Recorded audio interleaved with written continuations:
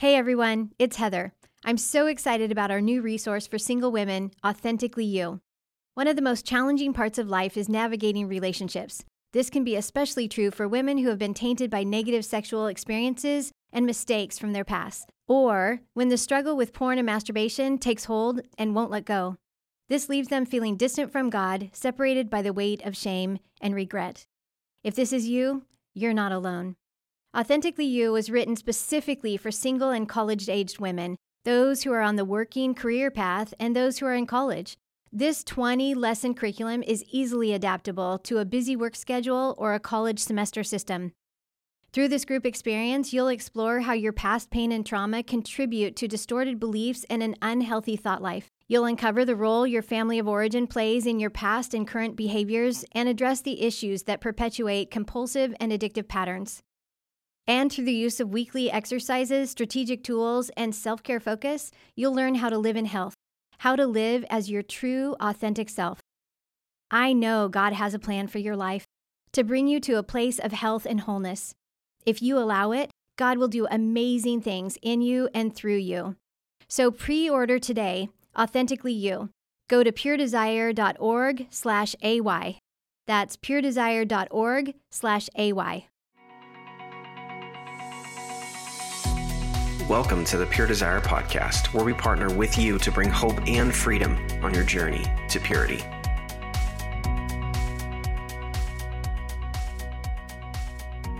Hey there, I'm your host, Trevor Windsor, and we're so thankful you're taking time out of your day to hang out with us. I'm here, as always, with my co-host, Nick Stumbo. Let's play ball! And back in action with us today is Mr. Bob Vandermeer. Hello. Welcome, my friend. Good to have you, Bob. It's good to be here. So today we want to spend time talking and addressing some common mistakes we see when it comes to how churches approach the general topic of sexual purity. We desire for the church to be best equipped with the tools to successfully combat this issue.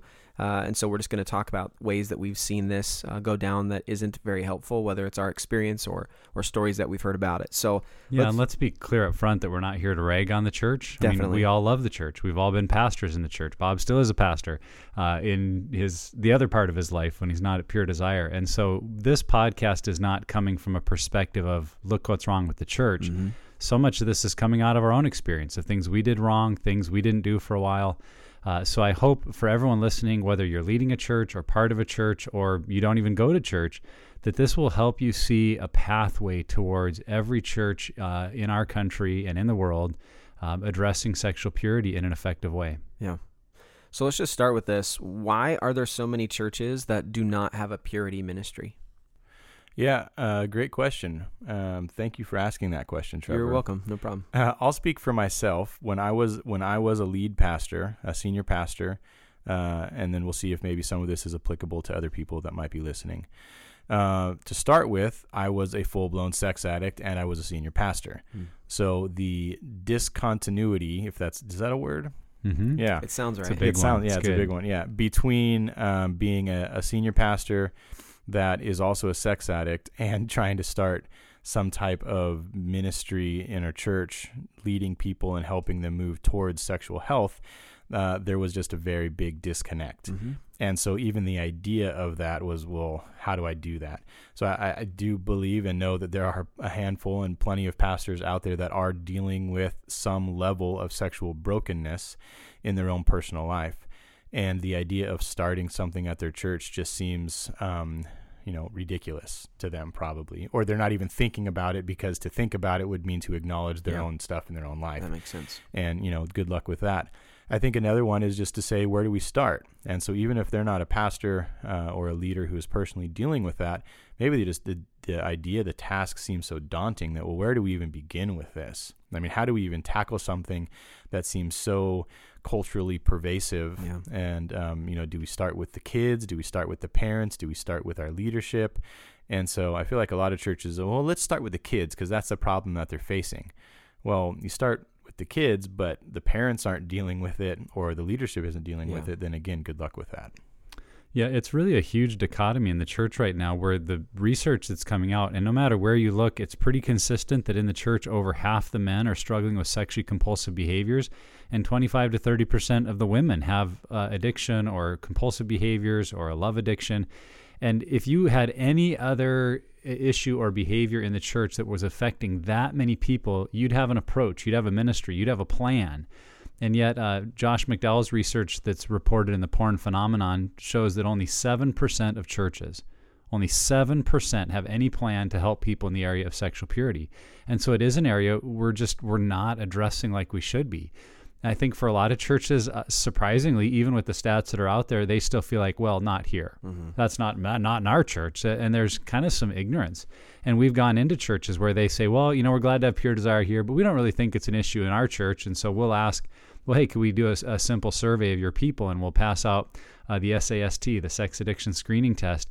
And we find that everywhere we go, the numbers are consistent, and they're usually higher than we expect, that they're in that 60 to 70% range, where we'd say people have sexual issues in their lives that need to be dealt with. So churches can still be stuck in kind of that denial of, well, we don't think it's really a problem. Really, though, it's because they haven't talked about the problem, and so it's been kept below the surface, and people aren't talking about it. I think another challenge some churches face is it goes against their theology. And what I mean by that is some churches have a very restrictive discipline in terms of their theology that says if someone is struggling in this area, we kick them out. We get rid of them. We think it's a moral issue, a choice they're making, and they must not love Jesus, or they must not really want to be a Christ follower, and so we're done with them. And they may have past examples where people have been removed from ministry or leadership because of all kinds of sexual issues, whether it's divorce or pornography, things they've been caught up in. And so if that's in your history, it's like, well, that's how we deal with it. We just get rid of the problems, which only reinforces for people that have a problem, I better not talk about it because I've seen what happens to people that are honest. So there's a culture working against them that really has to be addressed as much as a behavior. And then I think another challenge that churches face right now is they're just so busy. There are so many ministries, so many seminars, so many discipleship programs, and pastors are often overwhelmed and underpaid and feel like, I just don't have time to start one more ministry. And so it can be put kind of on the back burner, like, well, we know we should do something, but we preach good sermons, we teach people to pray, that should cover it. And as long as it stays a minor issue and we think, oh, it's not a big deal, we're not going to give it the attention or the focus or the space it needs really to be a thriving ministry in our church. Well, and two, I think it's important to understand that leadership, if the general vibe you get from the leadership is holding their cards really close to their chest, they're not very vulnerable, they're not very open, there's not a lot of humility that comes from the front, people are afraid to share their mess. So if they don't know that the leadership of their church are just as sinful as they are, and have their own struggles and issues, and I'm not saying pastors need to share all their mess from the pulpit, but they definitely need to let their people know that they're human and they struggle too, then what it does is it creates a culture where this is not a safe place. I can't share my stuff. I can't say I need help because then I'm somehow like a subset or subcategory of the Christian walk because I'm struggling with this and it seems like my leadership has everything figured out. Yeah. Well, this can be such a frustrating area because it feels like Jesus should be enough. And what I mean by that is if we read our Bible and we pray and we trust the Lord and we confess our sins, we should just be able to get over this. And I think a lot of churches, especially in the evangelical church in America, that's the approach. Read your Bible more, study, memorize more verses, pray, and you'll be okay. But what we've seen over and over is that approach doesn't work. So why doesn't trying harder and praying more, why doesn't it work to set people free? Yeah. Before I answer that, I want to just reference back quickly to the other programs that we have going on kind of idea at churches. Because we have spoken to a lot of churches where, we give them the information that they need, even give them the tools they need to start groups. And they say, you know what, this is great, but we already have this other program that we're going to be doing this year. And what I think a lot of churches don't understand is that because this isn't just about sex addiction, this is about broken families, this is about broken intimacy, that there is no program more important for your church to start than this one right now. Because you can do a million other programs, but the integrity, the foundation of all of those is going to be eaten away if the families in your church are suffering and dying because the intimacy there is either non-existent or failing. Yeah. And so that's awesome. Put any of these programs that you have in mind on the back burner and do this one now, because you can do anything else. But if at the end of your marriage program, it comes out that somebody is a sex addict, well, or that they've been having affairs, well, then what was the purpose of having that marriage program? Yeah. Like if you have a financial program, but at the end of that, you find out that a handful of people in your church have either been having affairs or been paying for sex or been whatever, then what was the point of that? Yeah. Like, let's deal with this brokenness ahead so that afterwards we can deal with all of the other areas that require trust and intimacy and health. Yeah, it's like a person that's focused on exercise and working out and having good disciplines, but meanwhile every morning they're ingesting poison. And they're like, well, I'll quit the poison later. Right now I've got all these other focuses. And you'd say, no, you need to immediately stop ingesting the poison so that all these other activities actually are effective in your life. And I realize maybe for people listening, like, well, these guys are from Pure Desire, they're biased, they just want to talk about their ministry. And I hope it doesn't come off that way at all, because what you're saying, Bob, is just the truth that we've seen over and over, that you can have all these great programs on marriage and finances and parenting your kids, but if you're caught up in sexual addiction or sexually compulsive behavior, it will undermine all of that in a heartbeat, and it won't matter what else you've been doing. Mm-hmm. So we don't say that like to scare a church, like, oh, do this or else, but just what we've seen, it's like, this is foundational to our relationships and we have to face it. And do this or else. That's right. So your question, Nick, of why doesn't try harder, pray harder, read your Bible more work? What's wrong with this approach? Again, I'll use my own personal experience. When I had first started working at a church, I went and talked to my pastor, my boss, and I said, hey, this is a quote-unquote struggle that I have with pornography and masturbation. And his response, and I'm not trying to pick on him or anybody else who gives this response, I think it comes out of not knowing what to do, which is what this podcast is about. Sure. The response was, well, just stop doing it. And so my perspective was, okay, this is somebody that's an authority over me, somebody that I look to for guidance, for advice, and their advice to me is, well, you should just be able to stop. And so, okay, so when I left and I wasn't able to just stop on my own, in isolation, in secret, by myself, my feeling was, oh, there must be something wrong with me, aka shame. And so when we're telling people, pray more, try harder, read your Bible more, anoint yourself with more oil. I mean, this one night in my room by myself, I dumped this whole bottle of anointing oil over myself, and I was like expecting this moment for freedom, of anything purity to try to happen, because that's kind of what was communicated to me, was just stop. And so we use the term of the noose of addiction, and this noose is basically what a lot of times culture is putting around the spiritual neck of people that are struggling with this. So we say, just try harder, and the harder they try, the more the pull against the noose, and the noose tightens around them, and they're just they're in isolation, dying, because they have nobody else around them that knows how to help. They don't have the culture of grace or the competency to help them get out of this. Well, and off of it too, if you look at it just theologically, you're addressing the hands before you're addressing the hearts. You're saying try harder, pray more. You're saying do these things by telling them to try to change their behavior rather than changing what's at the core of all of it. And so you need to make sure that we're approaching, how do you renew your mind? How do you make sure that your heart is in a healthy place? Because from your heart comes the actions, comes what you do in your life. And so making sure that your approach, or realizing that your approach of try harder, pray harder, read your Bible more, those should be outward fruits of what's going on in your heart, not outward ways to affect your heart. Well, and we want to be absolutely clear about our theology at Pure Desire, that we believe Jesus is the hope of the world. We believe Jesus is the answer. We believe the Word of God is inerrant and it's fully from God. We believe in the power of the Holy Spirit. So by no means are we saying there's something wrong with Jesus, there's something wrong with the Bible, there's something wrong with the Holy Spirit. Mm-hmm. What we're missing, though, is that when someone is caught up in sexually compulsive behavior or addiction, there are lies and deceptions they're believing, and these lies are limbic. And what we mean by that is they're in our inner brain, they're part of our survival brain, and they are held there in a place that doesn't know morality. Your limbic brain is not driven by right and wrong, it's driven by survival. And it is learned, in order to survive, there's things I need to do, and there are things that bring reward and things that bring punishment. And so you can't preach at a part of your brain that's not moral. It has to be transformed. And as we transform our inner brain, then our prefrontal cortex, that thinking part of our brain, can be engaged, and we can hear the Word of God, we can hear the truths of Scripture, we can hear about the love of Christ in a way that actually changes us, in a way that we're actually able to receive it. So the issue is not with Jesus. The issue is really with our brain's ability to receive His love and freedom in a way that actually works. And I think as we recognize that, we're not saying Scripture's not enough. We're just trying to point out and help people see how your brain is working against you to not allow Scripture into the places where you can actually experience the love that would change your life. So it's not about is Jesus enough or not, but it's about how do we get that love and his message into our hearts in a way that it overcomes the power of those lies.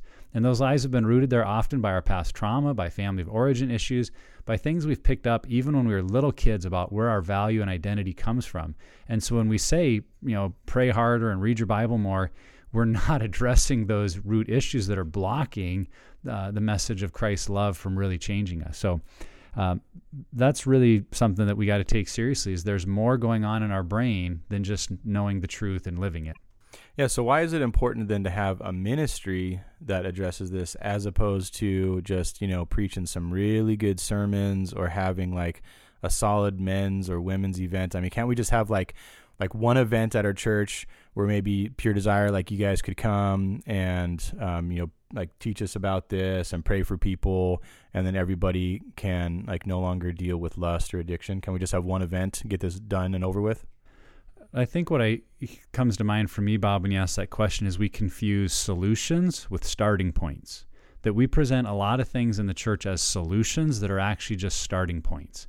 And so if you preach a great sermon, or you have a men's breakfast, you do a porn and pancakes, and we address the topic. I don't think I've ever heard of that. Have you not? Porn and pancakes? That's wow. Okay.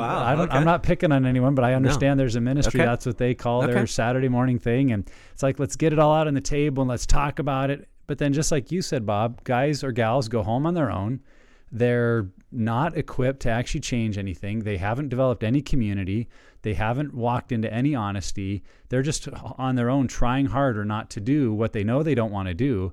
And then when they do, the shame they feel is double, because now man, I was trying harder and I went to that thing and I was honest and I faced it. I thought it'd be dealt with.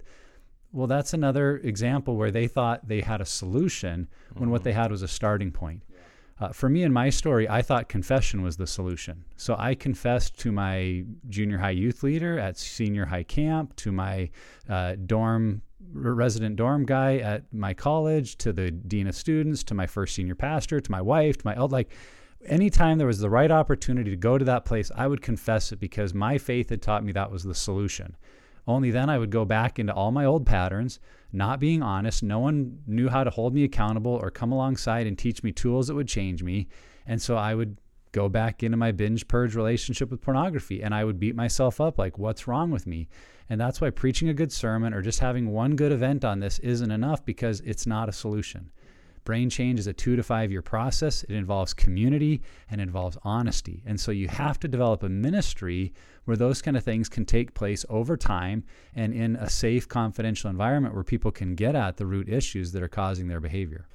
So my experience as a youth pastor was that I really needed to show kids practical ways to apply the truth of Scripture. It was something where a lot of the kids that were in my youth group had been in the church for a long time. They knew the Bible verses I was talking about. They've heard these parables. They've heard Jesus' stories. They've heard all this stuff. And I think that one of the mistakes is that we assume, I'm not calling out any pastors or anything like that, but just as a fellow preacher, it was something that I learned, that it's not about just sharing truth. It's sharing how to apply that truth to my life that's going to really bring about change. And so that's what really a purity ministry and specifically Pure Desire groups are really going to take. That approach. They're going to take Scripture. They're going to take the clinical approach, the understanding of the neurochemistry and how addiction works. They're going to take all that information and they're going to show you practical ways to apply that information. I think that that's what's so important, is it not only shows you a destination as far as finding freedom from sexual addiction, but also it gives you a roadmap in order to follow, to see these markers on the side of the road, like, okay, I've been doing this. This is becoming a habitual thing in my life, and I'm experiencing freedom because of it. And so it allows you to kind of gauge where you're headed and how to get there, and then also turn around and look and say, wow, look how far we've traveled. Like, look how far I've come. And so it puts handles on it, if that makes sense. It puts handles on the truth of Scripture and how God has designed our bodies and our brains to really experience freedom. Mm-hmm. So, okay, guys, when churches set out to help with this issue, they don't really intend to shame people. I mean, Bob, you were talking about it earlier, is they don't intend to shame people. They don't intend to really just cast a shame cloud around their church when they're talking about this issue. But what are ways that we inadvertently or unknowingly do that? Yeah, that's a great one. So, the problem, back to even with what my experience was of just don't do it anymore, is that when that type of solution is presented, then that's also the expectation of the spouse. And so the spouse's expectation is, well, this is what our pastor is saying, so then why don't you just stop? Well, if you're not stopping, it must be because you don't want to stop, or it must be because you haven't repented enough, or it must be because I'm not attractive enough, or any of those things. There's got to be a reason. Yeah. You don't love Jesus enough. Yeah, that was mine. Which we've heard a lot of. I mean, we hear that a lot from spouses that say, well, they just don't love Jesus. Are you even saved? Yeah. Like they begin to question the salvation, Yeah. not only of themselves, but the spouse questions the salvation of their addict spouse, whatever. And so, that approach, it's not just detrimental to the recovery and the health of the addict, but also to the family of the spouse. And then if there's adult children that are aware of the situation, then what their expectations are as well. And so I think that's definitely one way that sets people up to not be successful in this.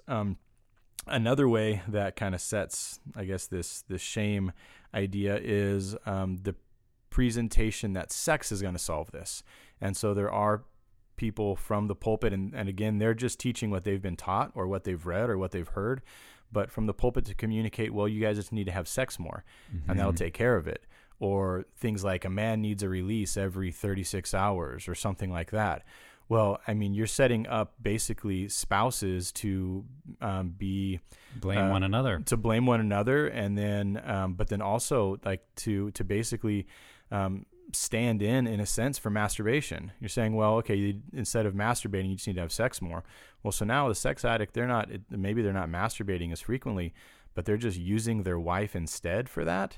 That's clearly problematic. And I mean, that's not what the preacher's intent was. He wasn't saying, hey, this is what we're going to do. But for not having other tools or resources, they're just, again, this shame dynamic of failure, of being performance oriented, of finding a solution in more sex as opposed to finding what set this person up for the vulnerability of addiction to begin with. I mean, there's just all sorts of stuff in this. And so if you don't know the answer, then just don't give one yet. Find out what the answer is and make sure that you're coming from a place of competency as opposed to just saying, let's find a solution quick for this. Yeah, I know that was just what you're saying, Bob, was part of our story, that some of the seasons of our marriage when our sex life was as good as it had ever been, I was having some of my greatest struggles with pornography. And when you say as good as it ever been, you mean frequently. Frequency, yes. And actually the experience wasn't that great. It was just more about the frequency, having it often. And then when I'd struggle with pornography, that double shame of what is wrong with me? I've got a great wife who cares about me. We're having lots of sex, and still I'm seeking out. And what scares me is when I look back at those times, I didn't connect the dots to realize, oh, maybe this is more than just sex. Maybe there's something else going on. I would just feel the shame. And so I think we have to be real careful with what messages we send about how people get healed. I think another way that we inadvertently shame people when we preach or teach on this topic, but not addressing it openly, what it's feeling like for everyone who is struggling, like, I must be the only one. He's preaching at me. How does he know? And I go home and try to fix it because I've looked around the room and everyone else seems to have it together, and I don't realize how many other people are struggling. I think this is an area where Satan has inflicted everybody with the same disease and yet somehow convinces them that their version of the disease makes them uniquely bad, and they better keep quiet about it. So when we talk about it a lot, but actually don't provide opportunities for people to be open and honest and find out they're not alone, it only increases the shame of, I must be the person that can't figure this out. And then I think one other thing I see in this area that's still very common in the church is we define addiction or struggle based on the severity of the behavior. And what I mean by that is we define addiction as someone who's out seeing prostitutes and has crossed that line. So then for any man or woman that's struggling with pornography or fantasy life, they're like, well, I don't have that. Why can't I must kick be this? Okay, because I don't have an addiction. I just struggle once in a while. I should be able to kick this because it's not an addiction. So rather than looking at the hold a behavior has on someone's life, no matter how severe it is, we just look at the type of behavior and kind of draw that line. And so, yeah, like you say, Trevor, it keeps some people from even addressing it because, well, mine's not a big deal, quote unquote, or that shame of, well, I'm not seeing prostitutes. I should be able to just choose to quit doing this. Yeah, and even I think that same idea, but reversed, is that a lot of times at church we'll talk about pornography and masturbation, but we won't talk about other things like affairs and prostitution, buying sex. Yeah. And so the person that's sitting then in the congregation will think, well, all right, they're talking about this, but they're not talking about this, so they must not understand, or I must be the only one that's so sick or If that's they so knew what I'd perverted. Yeah. Like I'm the only one who's doing this. Like, so they're okay with dealing with pornography and That's a good masturbation. But clearly they're not talking about this, so that must be like so bad that they don't even want to address it. And so either side of that coin, if we're not talking about the whole thing holistically of that brokenness you're talking about, the patterns, the consequences, I mean, all of those common factors that come with addiction, then, obviously we risk alienating some people. And that's part of the nature of addiction, is that we feel like I'm the only one. Yeah. Yep. We feel like nobody else understands, or nobody else is as screwed up as me, or at least I'm not as screwed up as that guy, or whatever. So a practical way that I see to really help with that, and this is something I've seen in a lot of churches, and a lot of the pastors and leaders that I respect are people who are very inclusive in the language that they use, and so they talk about us rather than you and you guys or them. It's really including themselves. Even if a pastor isn't struggling with sex addiction or with porn addiction or affairs or prostitution, it doesn't mean that he doesn't have or she doesn't have struggles that's going on in their life. And so being real and owning the fact that we all have stuff we want to numb out on, we all have things we need to avoid pain, or we feel we need to avoid pain with.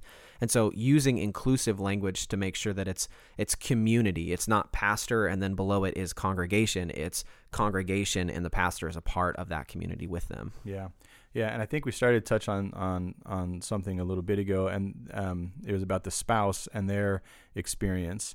And there can kind of be a little bit of a victim blaming thing in this, where what's communicated is, okay, well, you need to take better care of your husband, or take better care of your wife, and they won't be doing this. And just to say this as a general statement, for any spouse of an addict, it is not your fault that your spouse is a sex addict. It's not because you're unattractive. It's not because you're not having enough sex. It's not because, you've had children and you've had medical complications. It is not your fault that your spouse is a sex addict. And I just want to be very clear about that whatever you've been communicated in the past, whether it's by a pastor or a family member or a friend or your spouse, this is not your fault. There has been a family dynamic at play, but you are not the cause nor the thing that is precipitating or perpetuating this behavior. Well, okay, it's important to say this too for any listeners out there, that we want to be careful. We're not shaming people even in what we're saying, that there are also women who are married that struggle with this. And so it's the same thing, that if you're a man and your wife struggles with sex addiction, it's not because you're not taking care of her better, well, it's not because you're not performing very well. It's not you. It is a brain problem that is affecting the heart and the hands. And so just to make sure that we're not casting this, it's only men thing. We just see statistically that it is more of a man's problem than a woman's problem. But overall, we're seeing it's just a people problem. Well, and just like you say, Bob, that you're not the cause of their problem, I'd also encourage spouses to remember you're not the solution. So it's so good. You can help, by open communication, building the relationship, facing the pain together. When we have couples that are in counseling together, they're so much more successful than someone going through alone. So as a spouse, you can help. But I think our culture can put the flip on people of, well, if you would get back into better shape or have this surgery or all these things to make yourself better, then you could be part of the solution.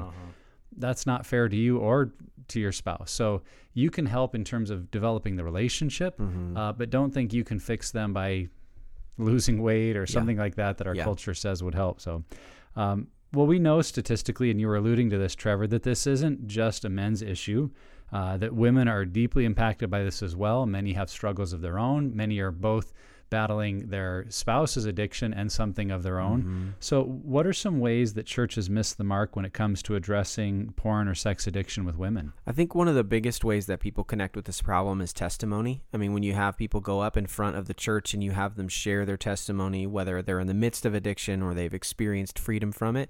And I think that if you are always setting it up where it's just a man who's struggling and a wife who is dealing with the difficulty of an addicted spouse, then you're setting it up that it's just a men's issue. And so if a woman is sitting in your congregation thinking, well, I struggle with this too, I must somehow be different. As if they're not feeling enough shame right now, what it does is it pushes them even further down.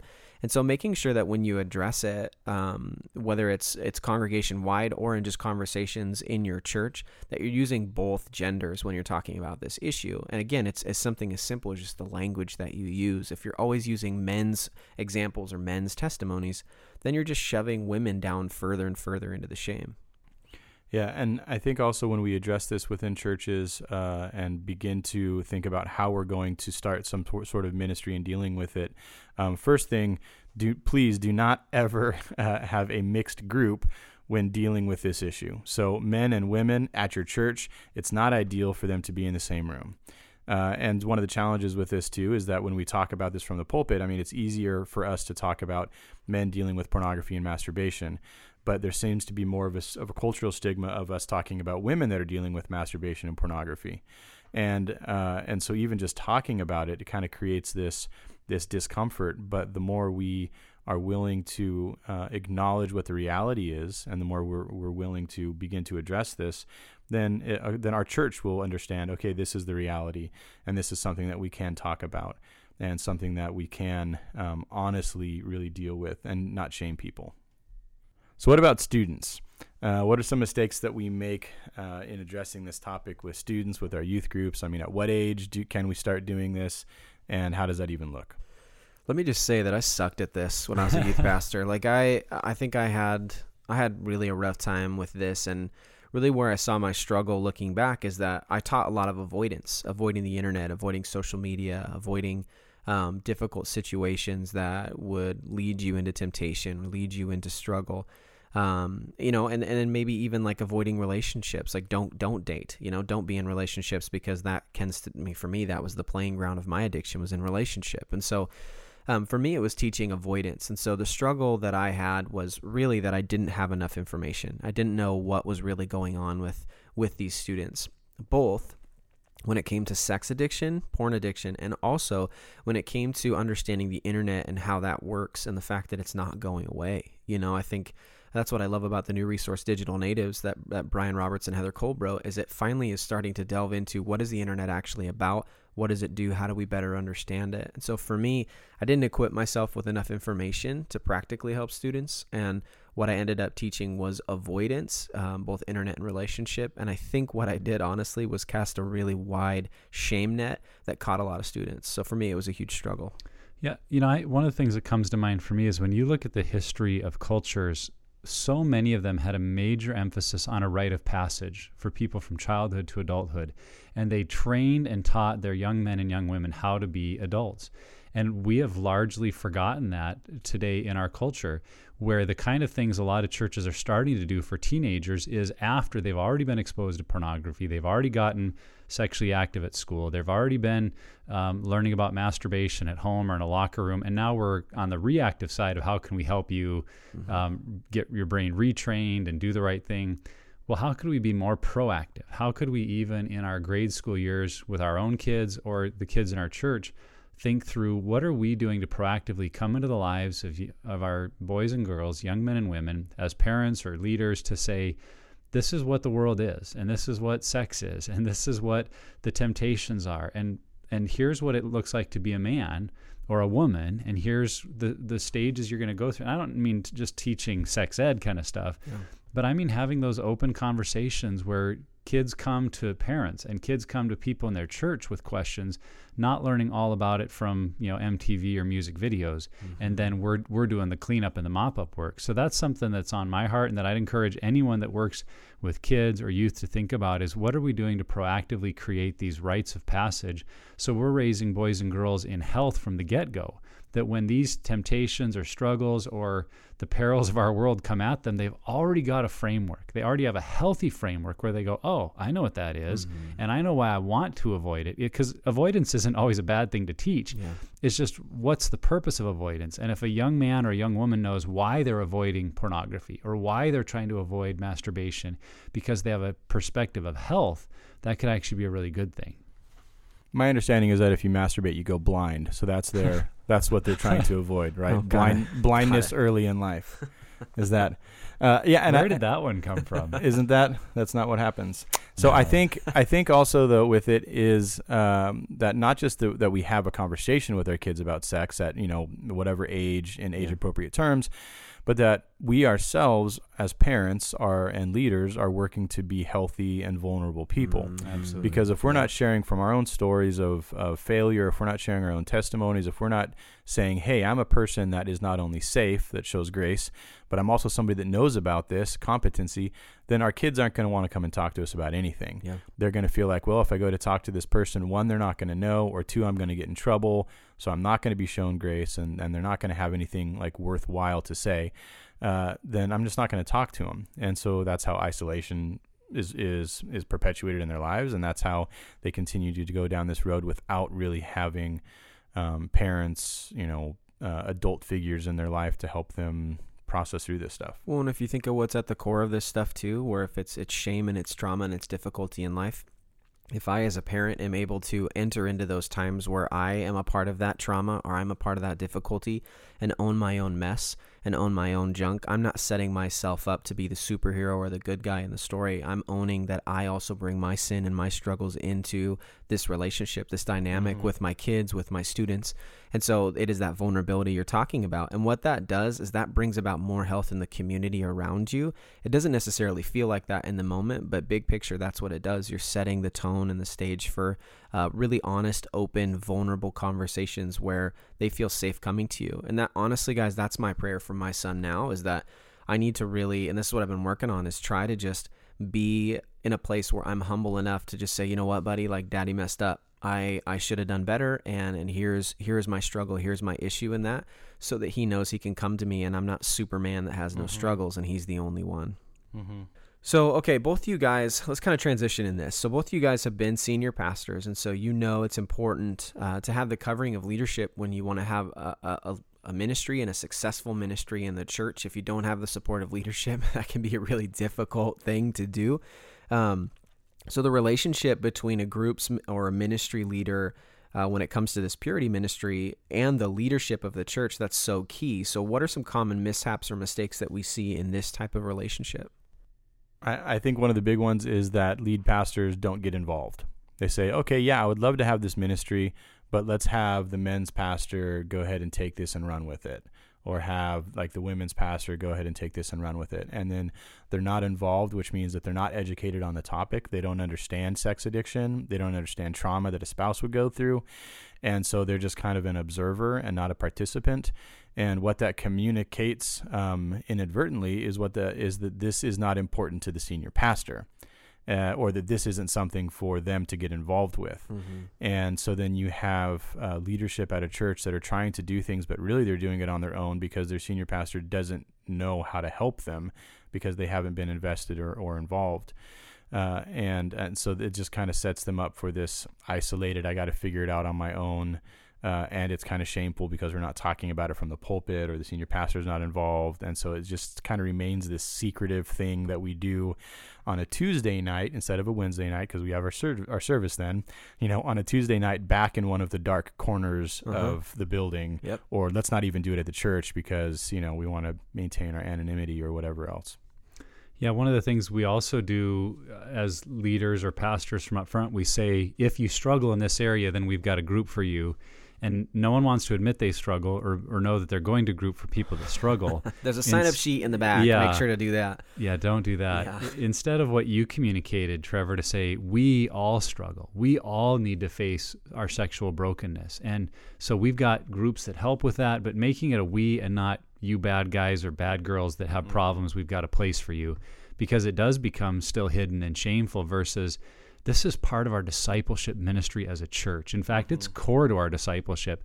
And when pastors start to talk about it that way, it creates that culture of grace where people have freedom to say, this is part of my maturing in Christ. I'm going to face my sexual brokenness. And then as God brings healing there, I'm going to maybe face my financial brokenness. And then I'm going to face my parenting we've got brokenness all over the place. And if we speak about our sexual issues as just one of those areas, and maybe the core one to start with, the way that shifts culture is huge. Another mistake that I see churches making is I would call it, they offload it to another ministry. And I love Celebrate Recovery. I'm not speaking bad of Celebrate Recovery, but I've heard that from churches like, oh, we cover that here, we have Celebrate Recovery.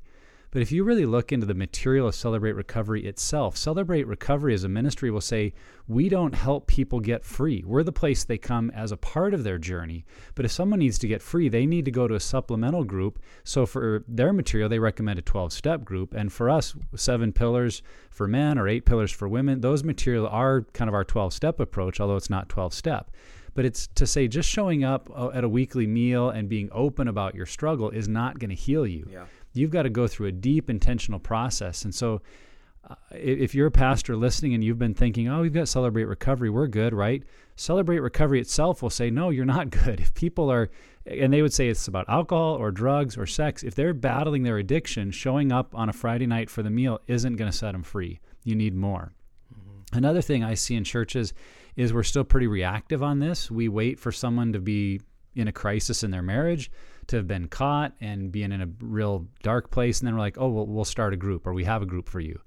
Rather than that proactive message I was talking about earlier to say, we all have sexual brokenness, and we want to help everyone in this area. So here's our approach, here's options, here's the ministry. So it's not being reactive, but finding ways to be proactive, I think would be really helpful. Yeah, and I think another one, and this might be more difficult to chew on as an idea, is that I think churches need less pastors and leaders that talk about things that they used to struggle with, and more pastors and leaders that talk about things that they are currently struggling with. Some of the most memorable moments for me at churches, and it doesn't matter if it's a church of 80 people or a church of 10,000, and I've worked at both, is that when a pastor says, man, this is something that I'm currently going through. And it doesn't matter if they're talking about, an emotional breakdown that they're having, or a difficult financial time, or a sexual struggle, or whatever it is. When they say, man, this is what I'm currently going through, it's a very important moment for them and for the people that are looking to them for leadership, because they can realize, wow, this isn't a person that got saved and now they're fixed and everything's great. No, this is a real person just like me that also is currently dealing with life. And I think that's, if we don't do that as pastors and leaders, then we're missing the value of vulnerability and leading from our own weakness. In our weakness, we're made strong, right? That's the idea. Yeah. That Jesus is the thing that brings perfection in our life, and that we're participating in that as we make an effort to be honest and vulnerable and real. And if all we do as pastors and leaders is get up and talk about either what I used to struggle with, then we're telling people, okay, great, talk about it after you've got it taken care of. Yeah. Or if we get up and say, oh yeah, no, I deal with stuff too, I speed like everybody else, then we're saying, okay, yeah, sure, you deal with things, but like you've created tiers. It's like tiers of sinners in your church. Yeah. Well, it seems like in church we want people who've been processed. They went somewhere, they got it figured out, they got their act together, they beat their addictions, and now, we get to make them leaders and elders and worship pastors because they've been processed. But it kind of begs the question, where do we go when we're in process, when we're in the middle of our mess and our junk? And when you really start to ask that question, the obvious answer is, wait, the church is supposed to be that place. Yeah. To be the place where we are all people in process. I know early in my ministry, I had a very loving mentor say to me, Nick, in your messages, you're usually the hero. You're always telling stories about what you learned, what God did, and that's great. He said, that's really neat to hear, but the impression it can give is, look at me, and I've got it figured out, now you go figure it out. And that was really, really a helpful moment, and I just kind of determined at that moment I was never going to share a story where I was a hero. And so when I speak and preach now, in all of my messages, I'm usually revealing a flaw, a fault, something I learned the hard way. And I don't mean to just be like I'm the doorstep now and the kicking post, that I'm the bad example. You're tall. You'd be a good kicking post. But. Yeah, exactly. Yeah. But just to try to have that stance as a leader to say, here's something I'm learning through my difficulties. Here's something I've had to walk through. And not a woe is me or everything's so bad, but here's a way that I learned the hard way. And I think that allows other people to go, oh, I can relate to that. I can let God work in my story as well. Yeah, there's the phrase that we hear, you shouldn't bleed all over the sheep. Like pastors use that. In other words, I shouldn't share what I'm dealing with the congregation. I shouldn't bleed all over the sheep. And I think that would work, except for the fact that that's pretty much what Jesus did. whether it was on the cross, literally bleeding for the sheep. So, or whether it was him in the garden struggling, or whether it was him, dealing with the brokenness of a friend that's died, or the people that are in front of him that don't recognize and he's crying or whatever. Jesus wasn't emotionless. Jesus wasn't devoid of being present with people with what he was currently struggling and dealing with. He sat with the disciples. He ate a meal with them. He shared with them. And so to say, well, we shouldn't bleed on the sheep, if that's the way that our church is structured, then we might need to reconsider the way our church is structured. Mm-hmm. If our authority is built on our ability to do things right, then we might be building our church on the wrong thing. And like I said, that might not be very nice to hear, but that's the reality. Well, guys, this has been good. It's been great to just talk about our own experiences and where we've learned from mistakes. And I hope for everyone listening, it's given you ideas and a game plan of how to address purity out of humility, out of a place of brokenness and openness to what God wants to do, and really to avoid some of these mistakes that are still happening, because we truly believe the church is the hope of the world. We believe the church is the place where this kind of healing can happen, and as it does, it's going to impact our world. And so we hope some of these principles will be things you can take and implement quickly, and be a part of creating a culture of grace in your own church. And so, guys, before we go, what are some final encouragements you would want to give to our listeners? Just be intentional about how you talk, how you communicate, and how you lead in this area. Just be intentional. Don't think, that you can just talk about it flippantly or only when it comes up. Plan it out, be intentional, and really, really focus on how this is communicated at all levels in your church. I think that will set you up for success. Mm-hmm. Yeah, and don't be afraid to address it in your own life. Don't be afraid to address it in your congregation. It doesn't mean that you failed or that your church has failed. If anything, this is just a recognition of, hey, this is something that we need to do to continue to move towards being the community and the people that God's created us to be. Yeah, and I think my encouragement would be to have a plan. So often in this area, we're driven by emotion. We're driven by the intensity. We got to do something. And so we preach on it. We're passionate. Here we go. And what do we do now? And we don't know. Looking for like a Braveheart moment. But that's what Pure Desire is here for. We come alongside the church to say, let's help you develop a plan that's your plan that works in your church and your community. And then we kind of drift into the background, because that's what we see being the key to all of this, is local churches that can thrive with the ministry to men and women, helping them find sexual wholeness in Christ. And so there are ways to create a plan, and preaching a great sermon can be part of that plan. There just has to be the what next, and then what from there, and how does this group start, and where do we get leaders? And that's what Pure Desire is here for. We've addressed that in a number of other podcasts and tools on our website. And so I would encourage you, if you're a part of a leadership team in any capacities, to sit down with a group of your leaders and say, let's come up with a plan of how men and women in our church can walk in sexual integrity and freedom. Let's write it out, and then let's start walking through that plan one step at a time, believing God wants it, God will bless it, and it'll go far beyond. That would be, from my own experience, what I would say. You will not believe the people it will impact, because there are folks right now in your church that you think, oh, they would never be struggling with this. But when you open the door and have a plan, they're going to walk into your office and say, you'll never believe this. Yeah. I've been struggling. And you'll have to work, as I did, to not let your jaw hit the floor and you're thinking in your head, no way. But you realize this challenge is not a respecter of persons, that the most spiritual person you think you know can walk in and say, I've been struggling with this since I was 10 years old and I've never told a soul. Yeah. It just becomes huge to the life of your church. And so have a plan, and then make sure that plan is open to anybody, including yourself and the leaders on your team, to say, we're going to go at this together and trust that God's going to do great things through it. Yeah, fellas, this was great. We know that no one out there really wants to make these mistakes, especially when they're trying to reach people who struggle with this issue. It's something we all desire to do well. We really do desire to help people find healing and to help people grow in life. And we just hope that this conversation helps, when it comes to addressing this topic in all different types of contexts. So, Nick, Bob, thanks again for your time, guys. Yeah. Glad to be here. And thank you for listening to the Pure Desire podcast. If you like what you're hearing and want to keep up with the podcast, please subscribe. You can also rate and review our podcast and let us know how we're doing. For more information, check out our website, puredesire.org. You can follow us on social media at PureDesirePDMI. Once again, that's at PureDesirePDMI. We'll see you next time. Thanks for listening to the Pure Desire podcast. For more information, check out our website, www.puredesire.org. Check in each week for new content on the podcast, and we pray that it will help you find hope and freedom on your journey to purity.